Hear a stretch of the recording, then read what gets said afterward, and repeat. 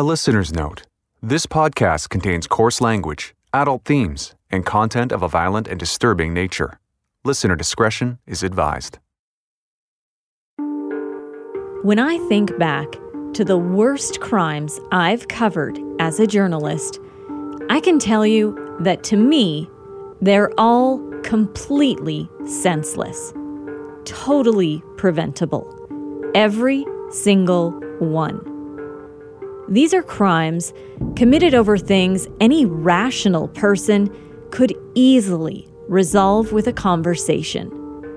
Instead, these people jump to the absolute darkest options. I didn't understand the depths of people's depravity. I really didn't get it. But investigative techniques have come a long way, and even the best told lies have a way of catching up with you. Got a problem. We got cops here at my work, and they just served me with a warrant, and they're seizing the Jeep. I'm Nancy Hixt, a crime reporter for Global News.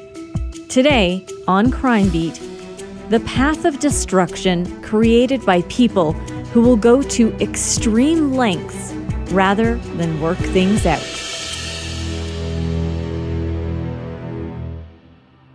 To say Ryan Lane had a tough few years is an understatement. The 24-year-old had been facing a really difficult breakup with the mother of his child. And like a lot of broken relationships that involve children, the two parents were fighting over custody of their little girl. It was getting worse by the day. In fact, it had become so intense that Ryan had not even seen his daughter in 2 years. So on February 6th, 2012, when he finally got to see his 4-year-old daughter Jordan, it was a huge day for Ryan Lane. He took Jordan to a place he knew she would love, Chuck E. Cheese.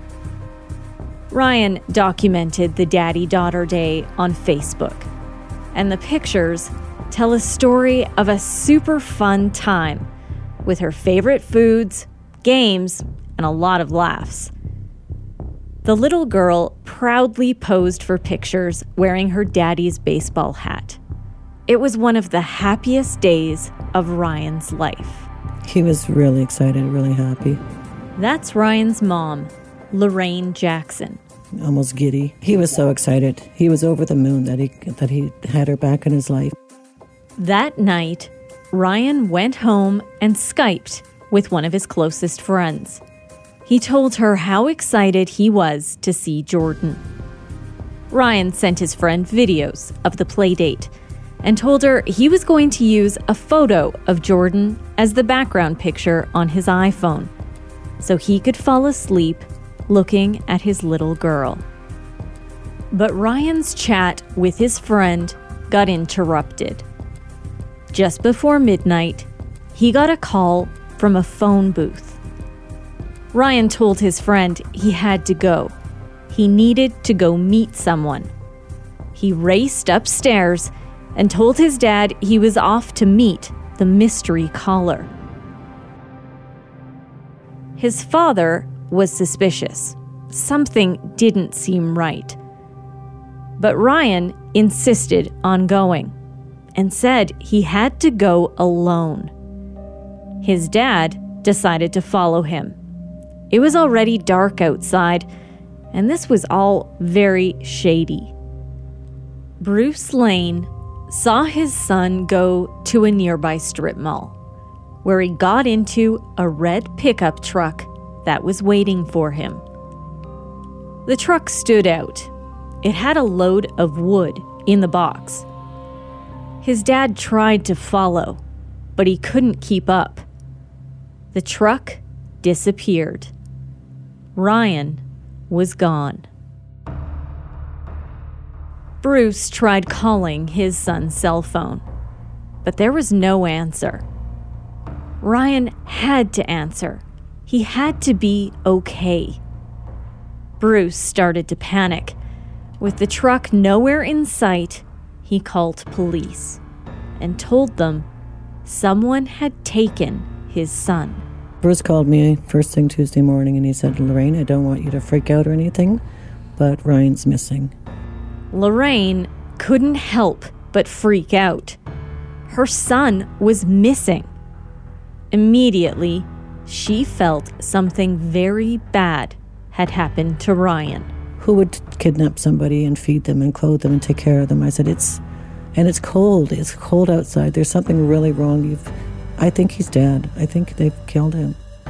2 days after Ryan disappeared on that cold winter night, police put out a media release. Police are asking for your help to find a Calgary man who hasn't been heard from for 2 days. 24-year-old Ryan Lane was last seen early Tuesday near Country Hills Boulevard in the Northwest. Police say it's unusual for Lane to be out of contact with family and friends. Anyone with information is asked to contact police. I can tell you, working in a newsroom, we get a lot of media releases from police about missing persons. Most are followed up quickly, with word the person has been found. But this one was different. Police specifically pointed out that Ryan Lane had missed several important appointments and said that was out of character. My instincts told me something wasn't right. I started digging around, looking for anything and everything I could find about Ryan. Days went by, and there was still no word, no sign of Ryan. Police became more and more concerned. Tonight on the NewsHour. Foul play suspected in the disappearance of a Calgary father. He received a phone call from an individual, something to the effect of, I can help you.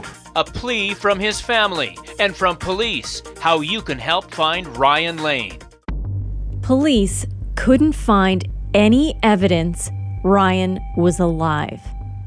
No phone or banking activity. His footprints of life had stopped. This, coupled with the fact his disappearance was completely out of character, led the Calgary Police Homicide Unit to take over the case. Investigators released photos of the vehicles they believed were involved in the case, including the red truck Ryan's dad saw him getting into that fateful night he vanished. I'm going to stop here and take some time to tell you more about Ryan. He was the middle child in the Lane home. He had an older sister and a younger brother. Bruce and I got married in 1983, and we had our daughter Megan, and then Ryan and Keegan. From the moment Lorraine laid eyes on him, the day he was born, she fell in love. Ryan was a beautiful baby, with brown eyes that could look right through you.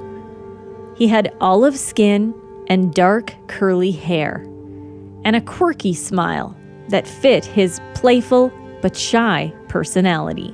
Ryan was always a sensitive boy. He got teased a bit in school because he was very sensitive. Ryan was very much introverted, so he had a difficult time making friends, or once he had a friend for life. When Ryan was about 10 years old, his family moved from Calgary to Cochrane, a town just west of the city. Cochrane is best known for its Western heritage. The architecture on Main Street feels like the perfect backdrop for Billy the Kid or Calamity Jane. It has a very Old West feel to it. Cochrane is also well known for its ice cream shop and the magnificent views of the Rockies from the grassy plains. It's a nature lover's paradise, and it was the perfect place to raise a family. We would have an ice fishing derby, and Ryan didn't want to ice fish because he didn't want the fish to get hurt. Ryan loved to ride his bike and hang out with friends. He wanted to skateboard, and Keegan was really good at skateboarding, but he wasn't very good. So what he did was he took a piece of cardboard, plywood, and nailed it on a skateboard so it was wider, and he thought that would make him a better skateboarder. And he went, of course, tried to go over one of those little ramps with it on, just crashed and burned, and he would come home with lots of road rash yeah. And stuff, because he would try things and he tried to be better at it than his brother. Ryan and his brother were also big into music. Ryan started out with piano.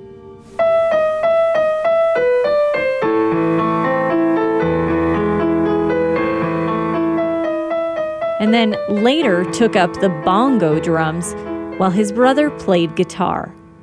They played music in the garage. They had a band and it was pretty loud.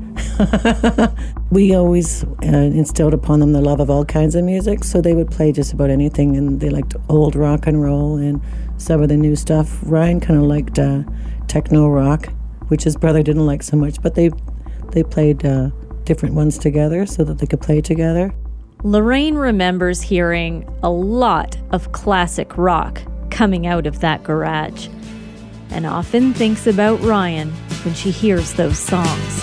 So give a little bit, or give a little bit of your time to me. Ryan was also really big into gaming. Like a lot of kids, he started out with the basics, like Mario Brothers.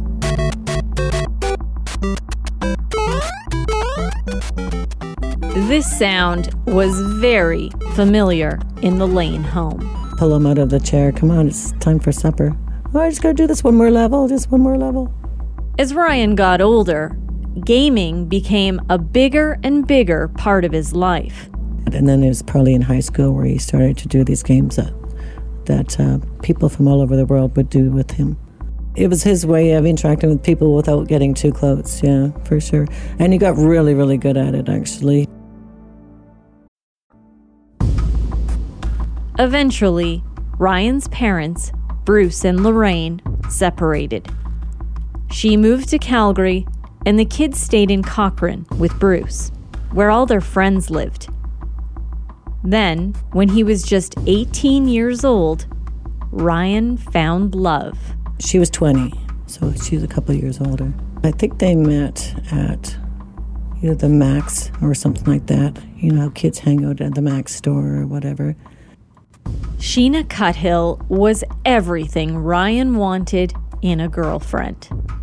She had light brown, wavy hair, was wide-eyed, and seemed like a family girl. I knew that he was totally infatuated with her, and he kind of did whatever she told him to do. He was totally in love. And they moved to Airdrie together, and then found out she was pregnant. That's what Sheena had wanted all along. A child. Ryan's social media accounts tell the story of a young man who fell in love with his daughter before she was even born. He posted pictures of Sheena's growing belly, and on the day Jordan was born, Ryan was right there by Sheena's side. He posted photos of every single stage of labor and captioned them all. The first that day was of Sheena's tummy before they even left for hospital. A few hours later, the very first photo of his little girl. He wrote, "Sheena quickly seeing baby just after she was born." Moments later, he shared a picture of the new mother lying down. He wrote, "Sheena ready to get a few winks."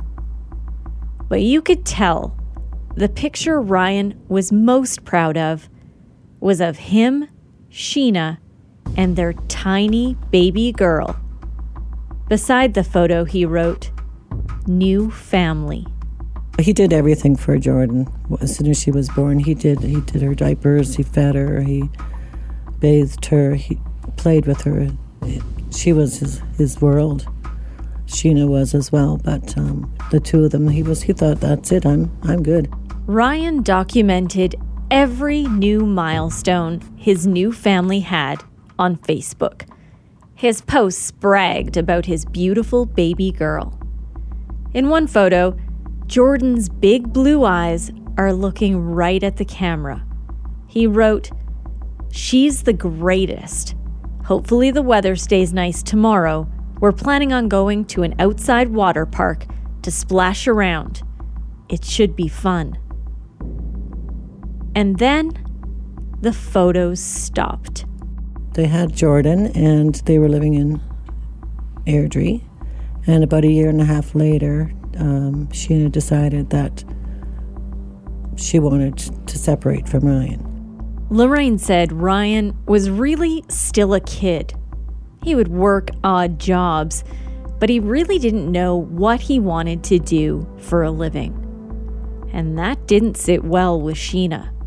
So she broke it off. He wasn't making enough money for her. He wasn't moving fast enough for her in the right direction. So she said that she wanted to separate. And it devastated him because he loved her so much and he loved his daughter. He tried to keep seeing Jordan, and he paid child support. But Sheena didn't make it easy for Ryan to be part of Jordan's life. He would book appointments to see Jordan, and then last minute she would cancel. Or we even drove there once or twice, and she wasn't there. She had gone to our grandmother's. And then she moved to Calgary, and he had his car, so he was able to see Jordan, and he would also help out with money when he could. He just deposited right into her bank account. He didn't go through any other channels. Then suddenly, they were gone. Then she canceled her phone, canceled her Facebook, and went off the grid, and he didn't know where she was. Ryan's little girl was ripped out of his life completely. He was devastated. Then he was really depressed because he just really wanted to see his daughter, and he really loved Sheena still. He had an opportunity to go to Australia after they'd separated because I have family there and they wanted him there, and we thought he needed to get away to start something new, to have an adventure, and he wouldn't go because that meant he couldn't see Jordan, or he couldn't find her, or he couldn't be a part of her life, so he wouldn't go. Then Ryan got word Sheena got married to a man named Tim Rempel.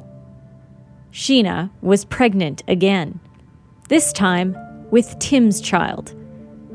Sheena wanted Tim to become Jordan's father. She wanted Tim to adopt her. Sheena filed the necessary paperwork, and Ryan was served. But Ryan didn't want Jordan to be adopted. He was her dad, and he didn't want to give that up. He wanted some form of visitation. He wanted to see her. He wanted to be a part of her life. A mediator granted Ryan supervised visits. So on February 6th, 2012, Ryan was reunited with Jordan at Chuck E. Cheese.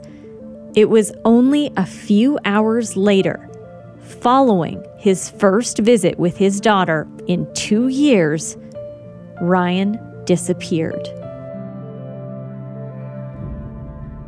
3 months after Ryan went missing, Bruce and Lorraine made a public appeal. They stood together in front of media at Calgary Police Headquarters. I remember seeing the pain in their eyes as they spoke about their son. I miss Ryan. I wish he would come home. Bruce was too overcome with emotion to speak. He broke down as Lorraine read her statement. Ryan felt that everyone deserved to love and be loved. Can you see now why we are suffering so much? How can anyone take him from us? How can they hurt him? They brought a photo album to show the media. So many pictures of happier times. It was clear Ryan was loved and missed. Bruce Lane spoke very briefly at the end, before once again breaking down. I just want to thank everybody for helping us. Thanks, guys. For Lorraine, that appeal for help was one of the most difficult things she's ever done. I made a promise to Ryan once. When he was gone, I promised him that I would find him and that I would do everything in my power to bring his death to justice. I just wanted to make sure I did that. So when I wrote my speech, I wrote it for him. And I could never have done it unless I made that promise to him. As I mentioned earlier, Ryan's case was now being investigated as a homicide. And police had suspects. Suspects who weren't cooperating. One thing I should mention, Calgary police don't name suspects. They only name names after those suspects have been formally charged. In covering this story, I wanted to figure out who the suspects were, track them down, and interview them. I was able to learn a lot about Ryan on social media, about his relationship with Sheena, about his baby girl, and that there was a 2-year gap in posts before the February 6th Chuck E. Cheese playdate. I reached out to Ryan's ex and her mom. They didn't hide the fact there was a custody battle over Jordan. That custody battle was at the center of the police investigation. He got a mysterious call from a payphone, said, "Come meet me. I have information that could support your custody case." I think Ryan, being naive, not really, alive to risks or whatever in the world, he agreed to meet this unknown person and had mentioned it. Well, he was playing video games at the time, and the person he was on the video game, he had mentioned it to that person that if I'm not back in 10 minutes or whatever, maybe call the cops. And he mentioned it to his dad, and his dad, Bruce Lane, was like, "You're not going to this alone." And Ryan's like, "Well, they told me I have to go alone or I can't. They won't talk to me." And his dad wasn't comfortable with that, so they agreed that he would follow and watch from a distance. That's homicide detective Christina Witt. She was the primary investigator on the case. You might remember Detective Witt from episode 4, Shannon Medill's last audition. Witt has been a police officer for nearly 20 years. She is the very definition of a Wonder Woman. She has somehow juggled being an investigator with getting a PhD in criminology, best practices in homicide investigations. And she also got her master's in forensic and legal psychology. She's focused and tenacious. She doesn't stop until she's solved a case. Witt was exactly the kind of detective the Lane family wanted to have working on their case. I knew that something horrible happened to Ryan, and then I needed closure. I needed them to find him. I told Christina, whatever you do, I need you to find the killers and I need you to find Ryan. And she promised she would do both. She was amazing. Remember that call from the payphone that night? The one that interrupted Ryan's Skype chat with his friend? Details of that call became key to the investigation. Right away, it was suspicious. There was no question about this, that what else could this have been? Like, he didn't tell his dad, "Oh, I'm meeting a buddy and going, for a couple drinks." He said, "I'm meeting this person. I don't know who it is. He told me to come alone, and he's going to give me information about my child." So the whole thing was very suspicious, and that's why the dad was concerned and followed him in the first place. So, evidence started to get collected very quickly because they reviewed the CCTV footage at the Co-op gas station, identified a red truck and a red Jeep Cherokee very quickly. In the next, I don't know the exact time, but the next few days, it was clear to them that someone had made a phone call from the payphone at that gas station. At the same time as those trucks are appearing, partial plates were obtained. Ryan's family told police about the custody issues he was going through. Dad, was able to identify, well, Sheena is Ryan's ex, and they have a child together, and they'd been dealing with this in the courts since October, and that was the whole purpose of this meet, was he was meeting some mysterious male to discuss information about that could help him with his custody battle over the little girl. Then immediately police are going to look at people associated to Sheena, right? And it was very clear that some red vehicles that matched the Jeep Cherokee and the red truck were registered to family members of the were registered to Rempels and Sheena. The Cherokee, I believe, was registered to Sheena. So very early on, that raises suspicion. Plus, there were, this wasn't like we didn't know where Ryan went. He was last seen in that vehicle leaving. So right away, it was suspicious. Investigators were able to track the red truck down. It had been sold to a scrap metal yard north of Calgary within just days of Ryan's disappearance. The truck, in fine working condition, sold to the salvage yard for just $128. I'll come back to the truck later, as it is extremely important to this case. Massive searches were organized to try to find Ryan. Our Global News helicopter flew over many of those searches. Only from the air could you see the true scope of what police were dealing with and the manpower involved. It was huge. They said that it was the most money the Calgary Police Department has ever put into searching for someone. Lorraine said she stopped by some of the searches to offer encouragement and thank everyone involved in trying to find her son. She also spent a lot of time searching on her own. We drove hours and hours and hours looking, and I thought, if he's here, he will give me a sign and I'll be able to find him. I was sure I was going to be able to find him, and so that's why we just kept doing it. Months went by. It was agony for the family. They had no idea what had happened to Ryan, and it was consuming them. You just go on autopilot. I went to work when I could, and when I couldn't, I would stay home. My work was amazing. They said, take as much time as you need. So, it was difficult. As the searches continued, police were hard at work behind the scenes. By now, you've probably guessed who the suspects were in this case, or at least some of them. Sheena Cuthill, her husband, Tim Rempel, and his brother, Will Rempel, were all being monitored by police. But what had they done with Ryan? Whit used every single investigative strategy she could think of. One of those was new to the Calgary Police Service and involved cell phone pings.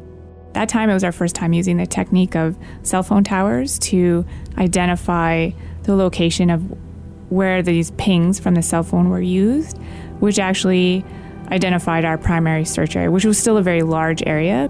Basically, when you use your cell phone, you access cell towers. Crime analysts can look at those pings to create a map. In this case, police used that information to map out where the suspects were the night Ryan disappeared.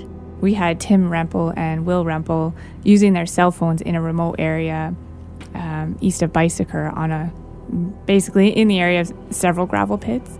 And that technique was our first time using that, to use the towers to try to identify their location. And then from there, we physically searched for a long time.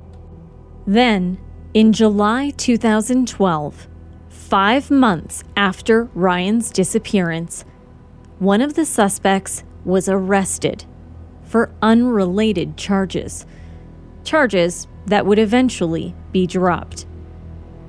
I took that opportunity to go to the suspect's home and try to get him to talk to me about Ryan Lane. If I had to describe that experience in one word, it would be creepy. Will Rempel lived in his parents' basement. Somehow, I convinced Will to let me and my photographer in. He guided us downstairs to his living room. Will set up a tape recorder. He told me he was recording our conversation for his own protection. Will was in his late 30s at the time. He was balding with very short, almost shaved hair around the sides and back. He wore wire-rimmed glasses, an off-white button-down shirt, and black pants. What I really noticed was his foot shaking nervously the entire time as he sat legs stretched out on the couch. What do you want to say about the inference to the connection to Ryan Lane's disappearance? I have never kidnapped anyone. I have never killed anyone. And outside of that, until matters get dealt with,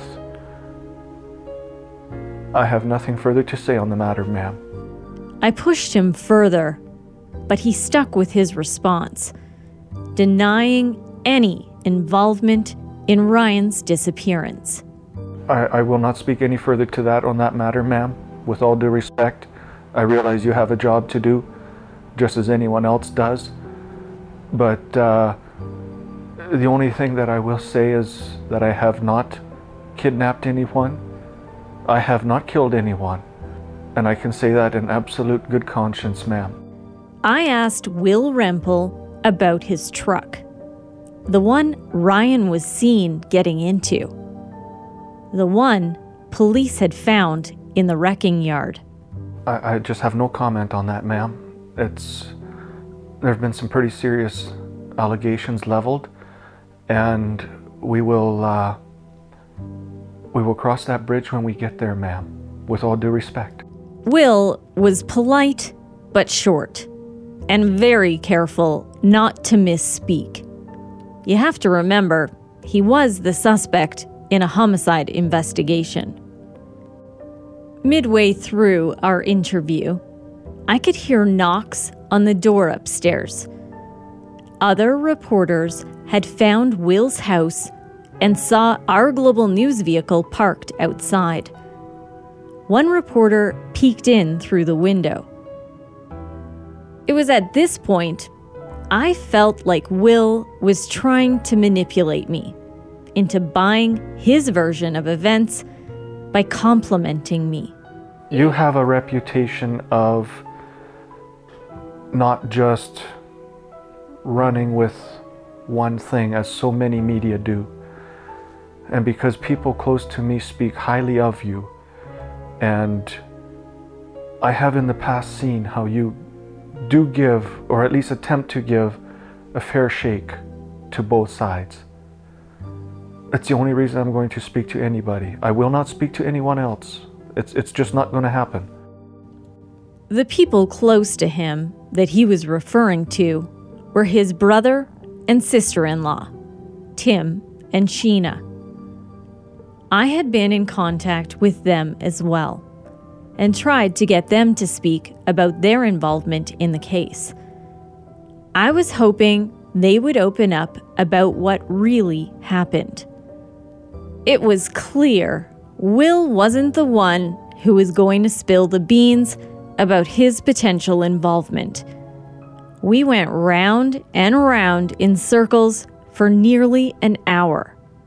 Questions are bound to be asked, but it doesn't mean that any given thing that's being questioned about is fact. But Will's involvement would soon become very clear to investigators.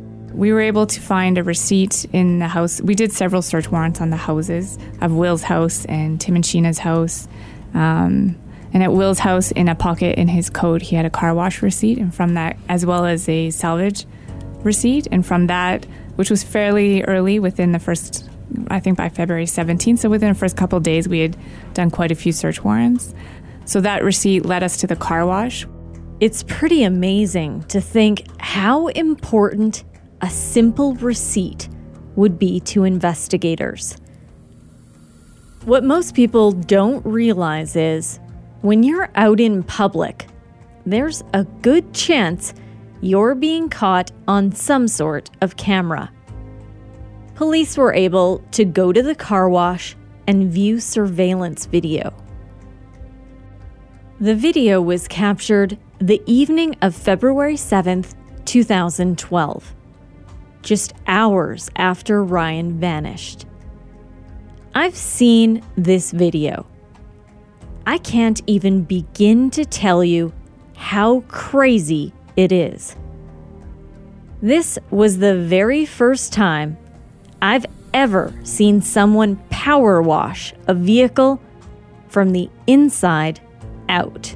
We observed some very unusual behavior where Will spent $20 to wash a vehicle that he then got rid of at a salvage yard, and he also power washed. It's caught on video that he power washed the inside, which none of us had ever seen someone do that before. For me, obviously, I'd watched it over and over, and he really was washing the passenger side of the box of the truck, which to me then painted a lot of the picture. In my mind, I've always envisioned that, again, this is just my theory, but that Ryan potentially was standing outside at the back of the passenger side of the truck and was killed there, and so that's why he's getting rid of that evidence. We also know that the passenger handle was rigged, had been changed in a way that the passenger from the inside could not get out, but you could open the door from the outside, which just contained him into the truck more. Really that premeditation piece and organization of the crime itself.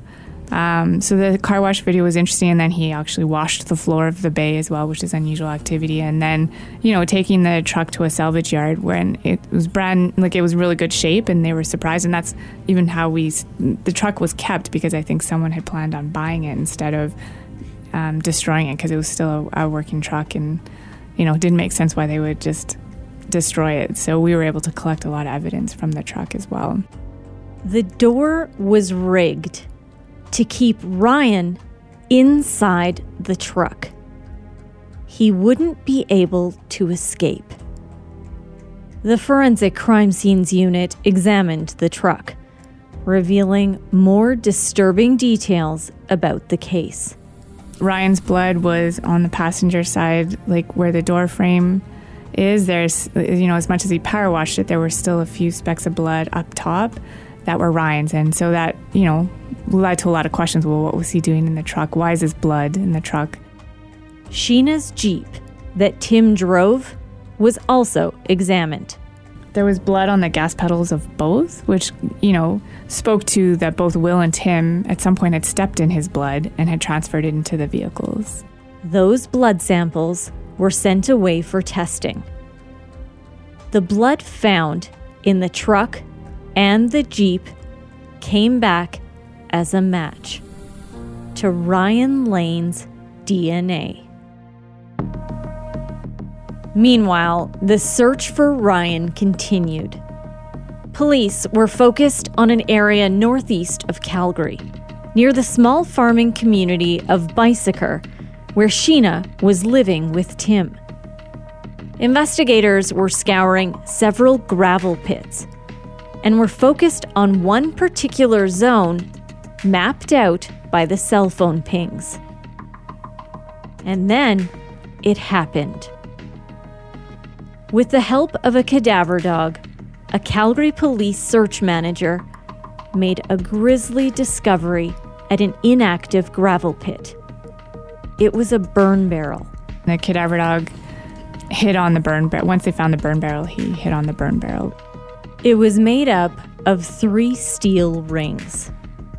Inside, ashes, and what appeared to be evidence of burned human remains.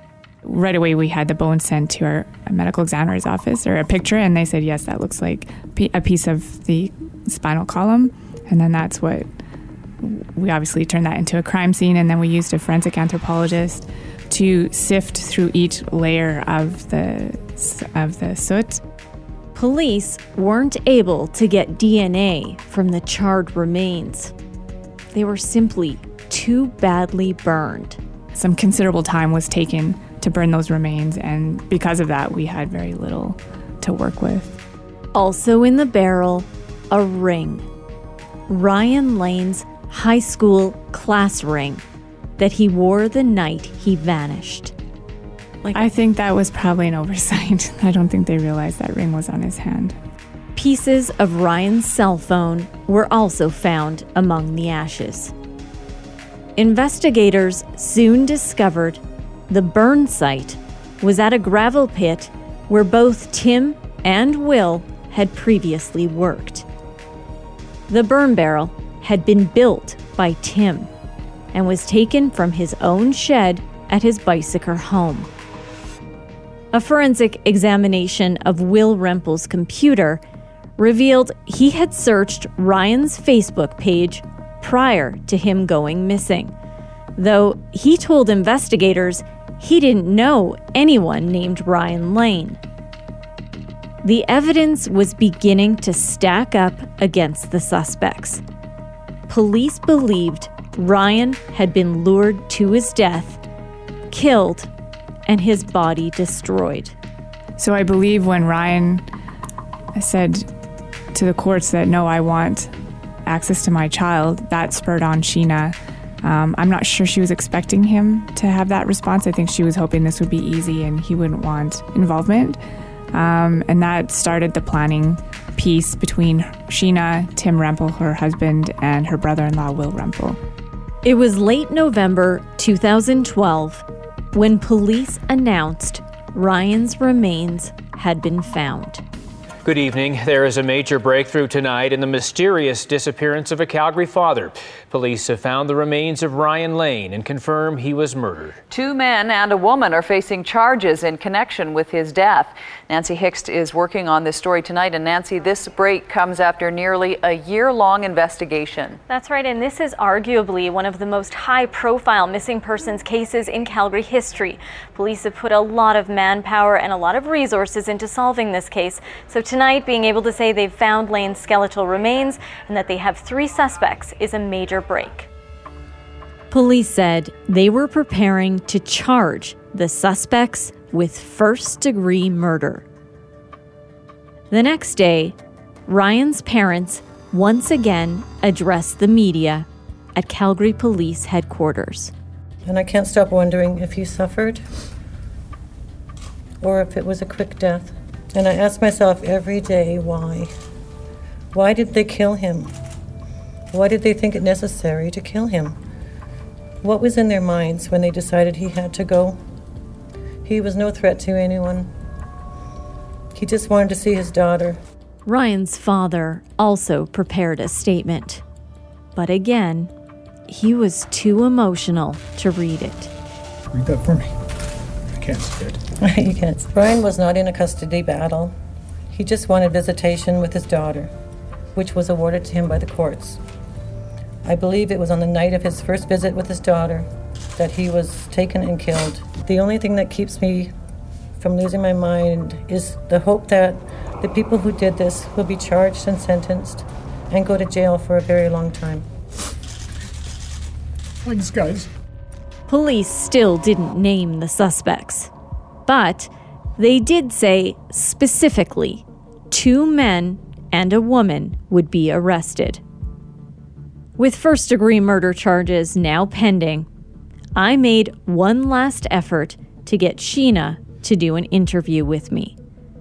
Time was running out before she would be taken into custody. Finally, she agreed. How did you find out that Ryan Lane went missing? I got a phone call from an officer the next day. Like Will, Sheena denied any involvement in Ryan's death and said she felt bad for the Lane family. My heart hurts for them, and I never wished or wanted anything bad like this to happen to Ryan. I couldn't imagine it being my kids. Sheena admitted she wasn't happy to have Ryan back in her daughter's life. I was very upset. Of course I was upset. He hadn't seen her in how long, and all of a sudden he wanted something to do with her. Were you upset enough to want him to disappear? No. I mean, I said I wish he'd go away many times, but I say that about a lot of people, sorry. No, I didn't want that. I didn't wish that upon Ryan. I thought maybe he would be just gone for a week and then show up. Ryan, being depressed and, go drown his sorrows, whatever else. That's honestly what I thought. Did you have anything to do with Ryan Lane's disappearance? No. I did not have anything to do with his disappearance. Police have said that you haven't been cooperating. I've been nothing but cooperative with them. I've told them everything I know and I've talked to them on many occasions. All I can tell them is that I didn't. I had nothing to do with it. But that version of events did not match the evidence in the case. Yeah, I really think that Sheena was, the term puppet master has been suggested in the past. Like, she was the one that facilitated this, and without her, this wouldn't have happened. She was the one with the motive to get Ryan out of the picture so that she can have full custody of the daughter, so she can have this new life with Tim and no complications. And I believe she was the reason this happened, and the two of them, Tim and Will, made it happen. They executed the plan. Just days after that interview, Sheena Cuthill, her husband, Tim Rempel, and his brother, Will Rempel, were all charged with the first-degree murder of Ryan Lane. It was nearly 3.5 years later, in March of 2016, that the three accused stood trial. And that's when details were finally revealed of the murderous plot police had uncovered. They were planning how to literally take Ryan out of the picture. Text messages between the accused killers were read in court. In mid-November 2011, 3 months before Ryan disappeared, Sheena texted Tim, "Can I trust Will to have this done without cops showing up on my doorstep?" The next day, Tim texted Sheena, "I will respect your decision, know that, but believe you'll only have to say yes once." Sheena texted back, "You won't have any part in this, mister. You're going to behave and let your brother deal with it. If I decide this, I mean it, Tim. My answer will be no right now. I won't even consider it if you have any part of it." Tim texted back, promising to stay completely out of it. Then, on February 5th, 2012, 2 days before Ryan disappeared, Sheena texted Tim, asking him what he was doing. Tim texted, "Getting things ready. Scoured the best spot at the pit." Police believe Tim was referring to the spot in the gravel pit where Ryan's body was destroyed. At 1:20 a.m. on February 6th, Tim again texted Sheena, "Give me the okay." Minutes later, Sheena replied, "Okay." Investigators believe that exchange was Tim seeking permission from Sheena to murder Ryan. On the stand, Sheena admitted in court that plan, the okay for the plan, was that they were gonna make Ryan go away. And when asked to clarify what that meant, she said, well, he would never see his family again. So she didn't actually admit that she wanted him dead. Well, she kind of flippantly made those comments, in interviews. Oh yeah, of course, I want him dead, but I didn't really want him dead. I may have said those words, but I didn't really want him dead. But obviously, their actions said otherwise. Both Sheena and Tim testified in their own defense. Sheena claimed the plan was never to kill Ryan, but rather to have her husband approach him and intimidate him. Tim Rempel pointed the finger at his own brother and said Will told him he burned Ryan's body. The jury was told to ignore that comment. Tim admitted he was the mystery caller, the person Ryan went out to meet that night. He said the plan was to take Ryan to a rural location and talk to him. And when he left Ryan that night, he was still alive. But the evidence against the trio was overwhelming. Intercepted conversations were played for the jury between the accused and some of their family members. Here's Tim Rempel. Got a problem. We got cops here at my work, and they just served me with a warrant, and they're seizing the Jeep. They're looking for anything Ryan Lane, fingerprints, hair, blood. At one point, Tim called his cell phone provider.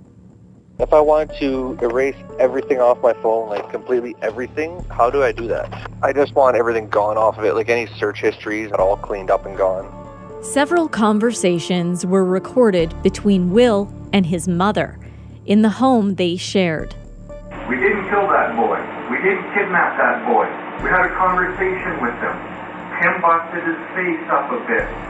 I got blood in my truck because I was going to give him a ride home. He got out of the truck of his own free will. But they have nothing to go on. That boy was walking, talking, breathing absolutely fine when we left. The conversations heated up after Will was arrested and questioned by homicide detectives. From what I heard on the tape, you and Sheena hung me out to fucking dry, man. I never said a fucking word about nothing to nobody about anything. But they got information that they really shouldn't fucking have, and I'm worried. The prosecution maintained all three were involved in the plot to kill Ryan, and said Ryan was lured from his home by trickery, then murdered, his body burned. Then, on April 20th, the jury reached verdicts in the case. The family of Ryan Lane has waited more than 4 years for this day. All three people accused of killing him have been found guilty of first-degree murder. It took a jury just over 14 hours to sift through 5 weeks' worth of evidence presented in the case.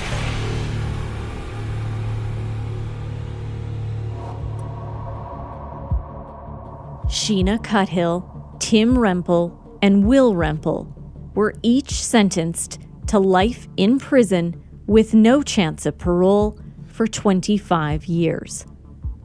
Following sentencing, Ryan's sister Megan spoke to the media for the first time. I'm just really happy that this is over, and thanks to all of the people who worked incredibly hard to get to this point. I know this is an outcome that we don't often see, unfortunately, in the justice system. All three killers appealed their convictions. The Alberta Court of Appeal dismissed them all. Just days before the release of this episode, the Supreme Court of Canada ruled it will not hear appeals filed by Sheena Cuthill and Tim Rempel. Their convictions and sentences stand. The thing I still don't know is what they did to him, how they murdered him. But in my mind, I do know. I know he went there, and I know they beat him to death, and I know that he was probably thinking, oh my God, where's my dad? Where's my mom? Like, I know he was terrified, and every time I think of it and think of his terror, that brings it right back home again, and I just feel so bad for my son.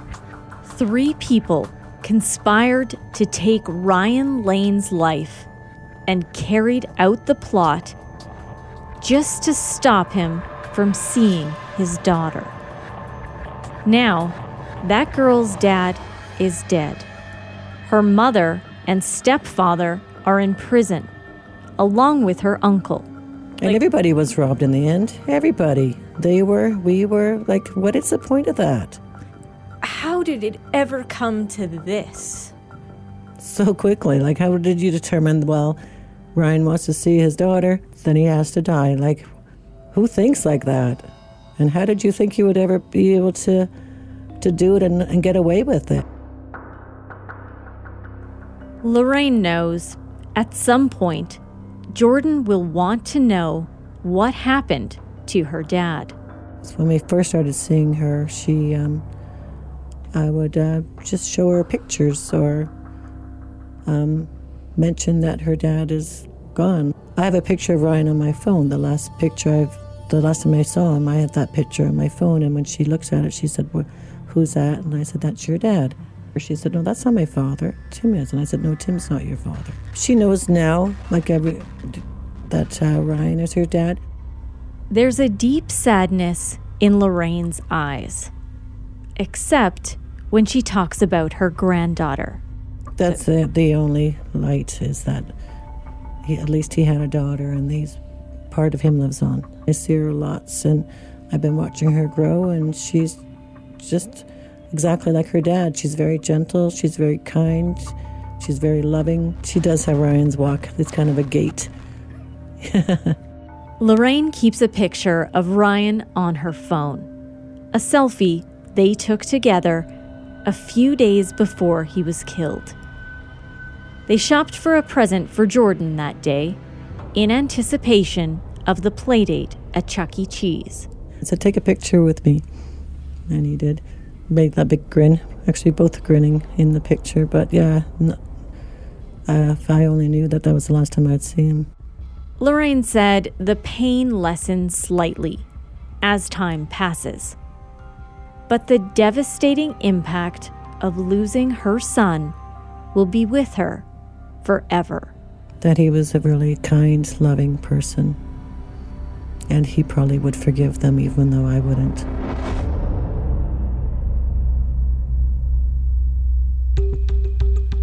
Thank you for listening and letting me share Ryan's story with you. Next time on Crime Beat. From the moment Gord Ray laid eyes on his daughter for the very first time, she became his entire world. She was truly Daddy's little girl. From that second onward, she was the center of our universe. Then, tragically, Gord's entire world fell apart. His dream of one day walking his beautiful girl down the aisle was shattered. As a parent, you imagine what, if something horrible happened to your kids.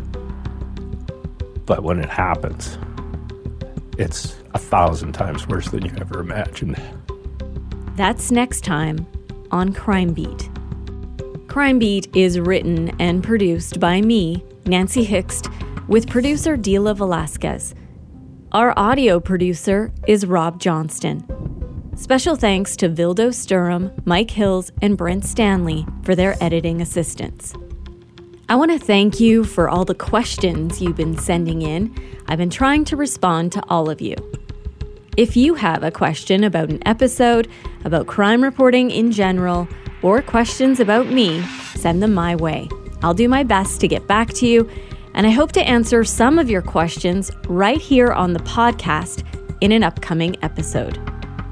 Feel free to send me a message on Twitter at Nancy Hixt, on Facebook at Nancy Hixt Crime Beat, and I'd love to have you join me for added content on Instagram at nancy.hixt.